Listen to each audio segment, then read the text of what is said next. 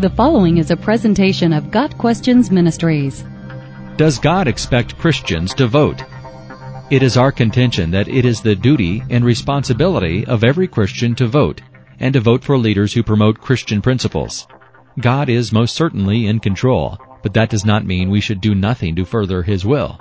We are commanded to pray for our leaders, 1 Timothy 2 verses 1 through 4. In terms of politics and leadership, there is evidence in Scripture that God has been displeased with our choices of leadership at times, Hosea 8 verse 4. The evidence of sin's grip on this world is everywhere. Much of the suffering on earth is because of godless leadership, Proverbs 28 verse 12.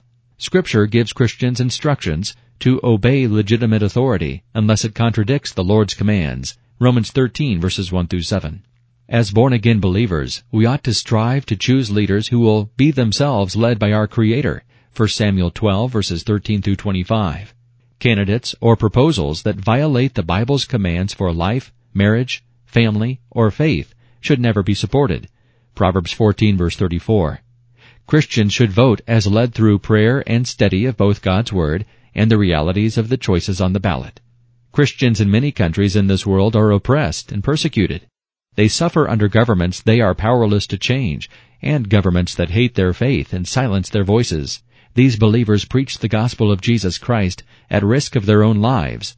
In the USA, Christians have been blessed with the right to speak about and choose their leaders without fearing for themselves or their families. In the USA, in recent elections, about 2 of every 5 self-professed Christians took that right for granted and did not vote. About 1 in 5 self-professed eligible Christians are not even registered to vote.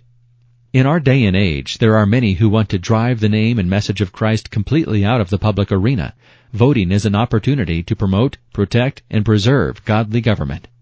Passing up that opportunity means letting those who would denigrate the name of Christ have their way in our lives. The leaders we elect, or do nothing to remove, have great influence on our freedoms.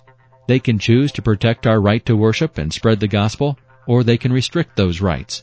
They can lead our nation toward righteousness or toward moral disaster.